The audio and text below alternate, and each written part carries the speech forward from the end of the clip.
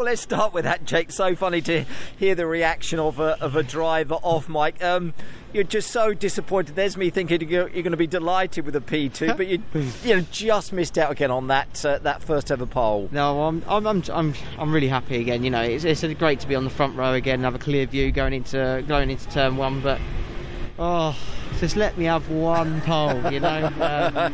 It will come, I think. Yeah. But again, we keep talking.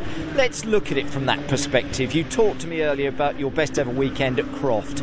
You've just missed out on pole.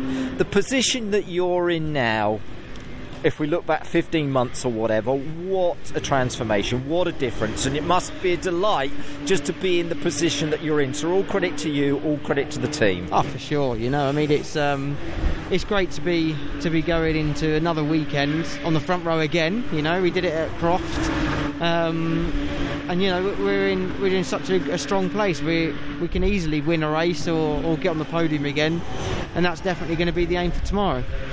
What was the approach to that session? Everything was so new for you as a driver and as a team today. So what was the approach on that qualifying session, Jake? Right, let's just focus on getting through to the top 10. You know, that was it. So let's just bang something in that's good enough. But more importantly, we maybe been a bit more conservative than other teams because we still only used 2 out of our 3 sets for both runs. So we've saved a set of brand new tyres for race day, which is good. But yeah, it was just get through to the top 10 and then we'll worry about the rest. And we did that. It was a little bit too close for comfort, but we did manage it.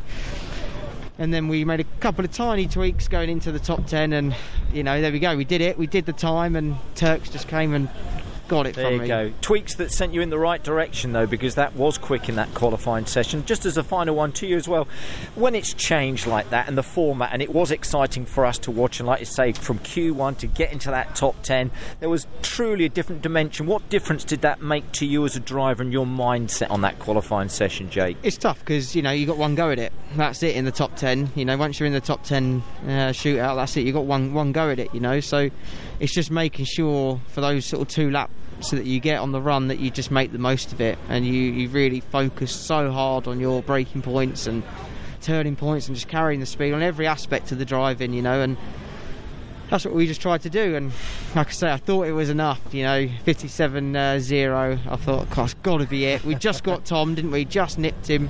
And then Turks came and blew us both and along away. Comes Colin, yeah. By 2 tenths. Yeah, exactly. And I was just going to say, I suppose again with that format, Jake, if you come P9, let's say, in or after Q1, you do have an opportunity, don't you, to do it again in those 10 minutes to get yourself a pole. But you just missed out again. Jake, it will come very, very soon. That was a great qualifying session from you. Mike. Top man, well Cheers. done. Thank you.